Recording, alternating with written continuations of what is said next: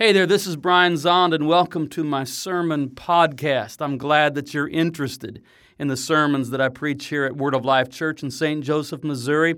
And if you ever feel inclined to help us by supporting us financially, you can do that at our website, wolc.com. Thank you. All right, during the 4 Sundays of Advent, we are awaiting Messiah with 4 Hebrew prophets. Last Sunday, we were waiting with Jeremiah, and we learned about the newness that is coming that's going to surprise us. And then today, we're going to wait with Malachi. Malachi is the prophet whose poems close the Old Testament, and they are poems that are straining with anticipation for the appearing of Messiah. Malachi speaks of a messenger who will come first to prepare the way of the Lord, to prepare the way of Messiah. Then Malachi, at the very end of the book, which would make it the very end of the Old Testament, then Malachi closes the Old Testament by telling us that this forerunner will come as Elijah the prophet. This messenger that's going to be the forerunner and prepares the way for Messiah comes first. And then Messiah comes, and Malachi tells us that Messiah will come like a refiner's fire. Malachi chapter 3. In the 5th, I'm in Luke. Okay, there we go. It's going to be all right. I'm getting in the groove here. Malachi chapter 3. See, I am sending my messenger to prepare the way before me. And the Lord whom you seek will suddenly come to his temple. The messenger of the covenant in whom you delight. Indeed, he is coming, says the Lord of hosts. But who can endure the day of his coming? And who can stand when he appears? For he is like a refiner's fire and like fuller's soap. He will sit as a refiner and purifier of silver, and he will purify the descendants of Levi and refine them like gold and silver until they present offerings to the Lord in righteousness. Then the offering of Judah and Jerusalem will be pleasing to the Lord as in the days of old, as in former years. Malachi prophesies that God will send a forerunner in the power of Elijah to prepare the way for Messiah. Then when we get into the New Testament, we discover that forerunner is in fact John the Baptist. John the Baptist appeared in the wilderness preaching a baptism for repentance so that people's hearts would be prepared for the appearing of Messiah. And John's thunder in the wilderness sermons were filled with themes of justice. That's what he preached. He preached that the rich should share their wealth with the poor. He preached that tax collectors should repent of their dishonesty and begin to be honest in their business dealings.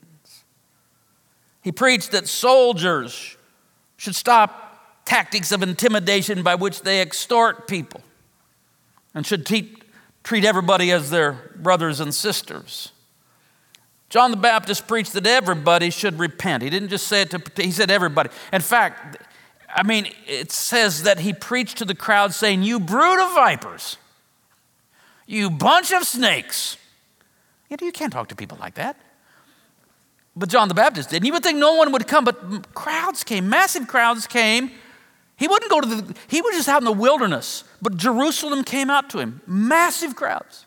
And he would say, "You bunch of snakes, who warned you to flee the wrath that is to come?" He says, "I'm telling you, the axe is just laying right there at the root of every tree.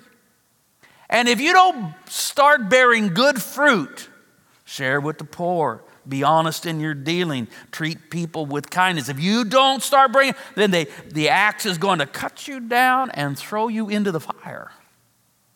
That's how John the Baptist preached.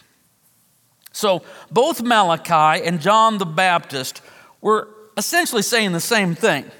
You long for the coming of Messiah, but can you handle it when he appears? They say the one whom you seek will suddenly appear in his temple, but can you stand it? I mean, what if Messiah appears suddenly in the temple in Jerusalem, but he has a whip in his hand and he overturns the tables? Which is what happened. Suddenly, Jesus is in the temple, but what does he do? He takes a whip and drives out the beasts, and he turns over the table of the money changers, and he thunders, "Stop making my Father's house a house of merchandise. It's to be a house of prayer." See, the mistake that we so easily make is to imagine that when the Lord comes, he comes to deal with them. We got bad guys, and I can't wait for the Lord to come to deal with them. That's what we imagine, that the Lord will come and only deal with them, not with us. That he'll just pat us on the head and say, "You were always such a good little boy or girl." No, when the Lord comes, he's going to deal with all of us. And so we shouldn't be so sure that our heart is pure gold without any dross, the dross of idolatry or injustice. Malachi's prophecy says, he is coming. Somebody say, he's coming. He is coming. But who can endure the day of his coming? Who can stand when he appears? He is like a refiner's fire. He is like a launderer's lye soap. He will sit as the refiner and purifier of silver. He will purify and refine them like gold and silver. God as holy fire is a theme that goes throughout the Bible, quite literally from Genesis to Revelation. Abraham encounters God at Hebron as the sun has set, and he's prepared a sacrifice, and he's waiting on God. And how does God come? God comes as a smoking oven and a burning torch. Moses encounters God in a burning bush in the wilderness. After leading Israel out of Egypt, he takes them to Mount Sinai, and Mount Sinai is covered in fire, and Moses enters that fire for 40 days and 40 nights. Elijah said, "Let the God who answers by fire be God." Amen. Ezekiel had visions of God by the river Kibar, and he said it was like a blazing fire. Daniel had a vision of the Ancient of Days upon his throne, and he says, and from the Ancient of Days there flowed forth a river of fire. John the Baptist said that Messiah would consume the chaff with unquenchable fire. For our God is a consuming fire. Amen? That's what the writer of Hebrews tells us. Our God is a consuming fire. Now, should we fear the consuming fire of our God? Ultimately, we should not. But the fear of God is a necessary place to begin. It's not the full revelation, but wisdom is begun in the fear of the Lord. It's by the fear of the Lord that we begin to take God seriously. It's by the fear of the Lord that we acknowledge that there is an accounting, that nothing is hidden, that everything will be addressed. As the Apostle Paul says, we must all appear before the judgment seat of Christ to give an account for the deeds done in the body. Once we actually believe that and say, that's serious. My life is to be evaluated by Jesus. I'm going to have a job evaluation of my life with Jesus. If we're serious about that, if that strikes us as something that might be worthy of taking seriously, that's the fear of the Lord. But The consuming fire of God only consumes that which needs to be consumed. Think of the burning bush where Moses encountered God in the wilderness. The bush was ablaze with the fire of God, but not consumed by it. The bush was on fire, or at least the fire was in the bush. The fire was real, the fire was there, but the bush remains green and verdant and living. It's not reduced to ashes. All that is pure and holy in our lives lives and continues to live like the burning bush, ablaze but not consumed, on fire but not lost, refined but not destroyed. Think about Shadrach, Meshach, and Abednego, who will not bow. They play the national anthem, and all of that, and Shadrach, Meshach, and Abednego won't bow before the great statue of Nebuchadnezzar.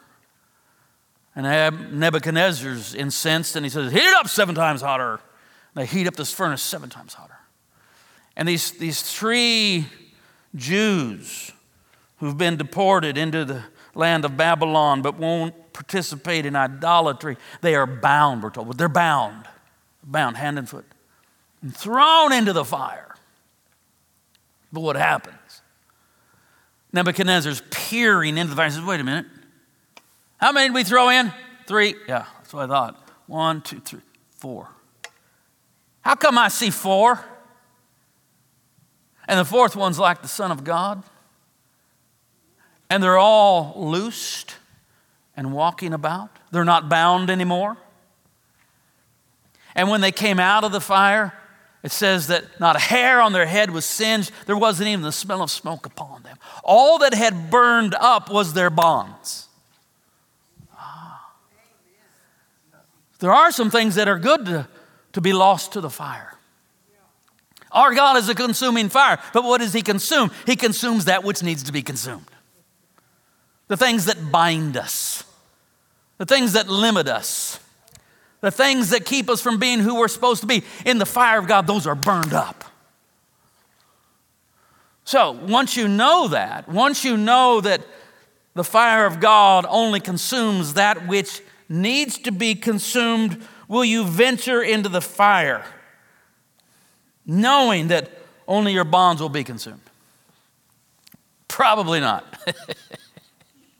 Probably you won't choose it, but that doesn't matter because you won't have any choice anyway. That's why the Apostle Peter says, don't be surprised at the fiery trial that comes among you. Don't be surprised when everything's on fire, is what Peter's saying. It's, in the end, only going to refine your faith. You're going to have a genuine faith. All the fake stuff is going to get burned up, but the real faith is going to be refined. The consuming fire of God only consumes what is consumable. Things like wood, hay, straw. That which is unconsumable is only refined. Things like gold and silver and precious gems. This is how Paul envisions the judgment seat of Christ. He says we must all appear before the judgment seat of Christ. The one who in the book of Revelation is portrayed as having eyes of fire. And Christ shall look upon us with his eyes of fire. What happens? We enter the fire. And what happens? Some things are lost. Wood, hay, and straw get burned up in the fire that emanates from Christ. But the gold, the silver, and the precious stones, that is unconsumable, and it's only refined in the fire. So this is how the Apostle Paul in 1 Corinthians 3 envisions the judgment seat of Christ as a purgatorial fire, a purging fire, a refining fire. Paul tells us that the result of encountering Christ as a consuming fire is to be saved through the fire. Saved. not lost, saved through the fire. Saved because the fire of God only consumes that which is consumable, and what is not consumable is the image of God. The Imago Dei, the everlasting diamond of bearing the image of God that you were created to bear. The wood, the hay, and the straw, what's that? I don't know. It's things like pride, greed, and lust. That stuff gets in our life. We pick it up along the way. We're formed in it. Sometimes we willingly embrace it and hold it dear. But in the fire of God, the wood, pride, the hay of our own greed, the stubble of our own lust, it's burned up. But the precious gem of the Imago Dei will remain, so that lest you can shine. You're like a diamond. You're a diamond. You're a diamond. But sometimes we're covered over in chaff. And we don't see the diamond self. We see the chaff self. Everybody's created in the image of God. Everybody's a diamond. We all shine on, except when we're all covered in chaff. And so the fire comes upon us, burns away the chaff so we can shine on, you crazy diamond. Amen. It's a good line right there. So what is this consuming and refining fire of God that the coming of Jesus brings? We're in Advent. We're talking about the coming of the Lord. The coming of the Lord brings a fire. Many, many, many. I mean, it's throughout the Bible. Kind of focusing on Malachi 3, but it's everywhere. When the Lord shows up, it's fire. What is this consuming, refining fire that the presence of God brings? Is it judgment? Yes, it is judgment. We can say that it's judgment because that's true. But we can also speak more precisely if we like. The fire of God is nothing other than the blazing love of God. From the heart of God, like Daniel saw, the Ancient of Days, from the heart of God, the center of God, the very essence of God, there flows a river of fire. And what is that river of fire? It is nothing but unconditional, unchanging, immutable, eternal and everlasting love. God is love. That's the love of God comes forth as a river of fire. The book of Revelation, by the way, ends with death and Hades being thrown into the lake of fire. There are some things that will be good to be lost forever. Amen. The refining fire of God is the blazing love of God. I want you to understand that. The refining fire of God is the blazing love of God. God does not oscillate between anger and love, between wrath and redemption. God is always blazing, redeeming love.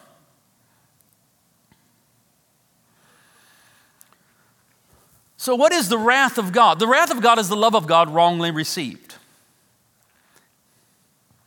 There's only two commandments. Love God, love your neighbor. Now, how that plays out and what that looks like can be very complex, and we have to grow and mature and gain wisdom and all sorts of things. But really, there's only two commandments. Love God with all your heart, love your neighbor as yourself. That's why Augustine famously writes, love and do what you will. But you have to understand that love has to be purified. That has to be the God kind of love. God with all your heart, love your neighbor as yourself. To the extent that your life exhibits that, the love of God, which is the opposite is idolatry and injustice. To love God with all your heart is true worship. The false worship is to love something else supremely. That's idolatry. And then that influences how we treat our neighbor. If we love our neighbor as ourselves, we do unto them as we would have them do unto us. That's called justice. If we don't do that, if we take advantage, if we hate, if we abuse, if we say, well, that's their lot, but I'm lucky, and so I can just forget about them. No, that's not acting in love, and that's injustice. The wrath of God is the love of God wrongly received. That which is of love in our lives, when we encounter the fiery love of God, it's simply warmth and light, making our love even greater, even brighter, even hotter. That which is in our life that is not according to love is consumed, and we experience the pain of loss of it. We need to lose it, but sometimes, how many of you know, we'll hold on to things we should not hold on to? And it gets burned up, and we experience, temporarily anyway, the pain of loss. That's how we understand the wrath of God. If we're deeply invested in the wood, the hay, the straw, the pride, greed, and lust in our life, we may lose much and may experience it initially as a sorrowful sense of loss. We can call that the wrath of God. But it's only so that the diamond of who you really are can at last begin to shine. God is love, and God's love is an intense, fiery love. God is not lukewarm toward you. When you come up in the mind of God, and by the way, you're always there, God doesn't think of you, you're all right. No, God loves you with a fiery, and He's not lukewarm. God loves you with a fiery, intense love. George MacDonald, in his sermon, in Unspoken Sermons, The Consuming Fire, says, love loves unto purity. Love loves unto purity. How does God love you? He's loving you unto purity. God is love, and God is determined to love us pure. You say, God, I'm afraid of your fire. He said, it's only my love, and I'm going to love you pure. Advent is a time for us to be intentional about drawing near to the holy fire of God. Advent is for doing things like that. Saying, I'm going to get close to the fire. Yeah, how do we go about doing that? Well, there's a lot of ways, but here's a couple of suggestions. Between now and Christmas, restrict your Bible reading to the first half of the Gospels. Just read the first half of Matthew, Mark, Luke, and John. In Matthew, Mark, and Luke, that would be from the beginning to right before the Transfiguration. When you get to the Transfiguration, stop. In John, it's from the beginning of John's Gospel right up to the raising of Lazarus, that story that starts in chapter 11. So it's the first 10 chapters. So in the Synoptics, birth of Jesus to the Transfiguration, John's Gospel, birth of Jesus, or in the beginning was the Word, to the raising of Lazarus.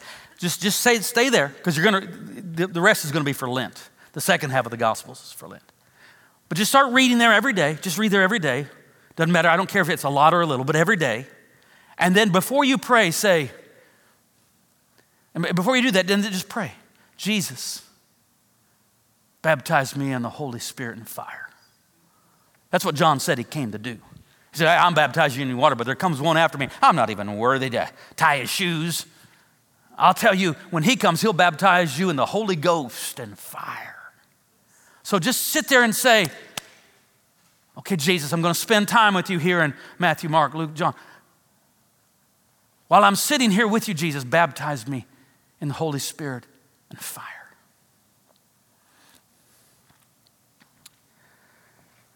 We celebrated last month, 40th anniversary of Word of Life Church. I just crossed another milestone that I didn't mention at the moment, but I'll mention it today. 3 weeks after the first Sunday of Word of Life Church, I was ordained. The plan was to do it on that first Sunday, but the people that were going to be laying hands on me couldn't be there on that Sunday. So 3 weeks later, the three pastors, two from St. Louis, one from Cameron, came to our little old Word of Life Church down there at 11th and Sycamore and laid hands on me and ordained me as the pastor and into the ministry. One of the men from St. Louis was named Roland Smith. He's with the Lord now. And I deeply admired Roland and his wisdom. I felt my own inadequacy, and he'd been a pastor for many years. And I would ask him questions, and I remember sitting with him at Perkins Restaurant that weekend right before my ordination. And in a moment of kind of rare vulnerability for me, I told him, we were just Roland and I at Perkins for breakfast. And I told him, I said, I don't really know how to pray very well. And that was, hard for me to just be that honest. I was afraid he would say, you don't know how to pray? Well, then I guess we're not going to ordain you. What he said, though, don't worry about it. When you need to know how to pray, you'll learn. Which at the time I thought was a fairly lame response, actually, to be honest with you. I said, does he not know? No, I think he does know how to pray, but why won't he tell me? Well, who knows, but it turned out to be true. Now, what was surprising, it took 25 years. It was 25 years before I really learned how to pray, but when I really needed to know, I learned.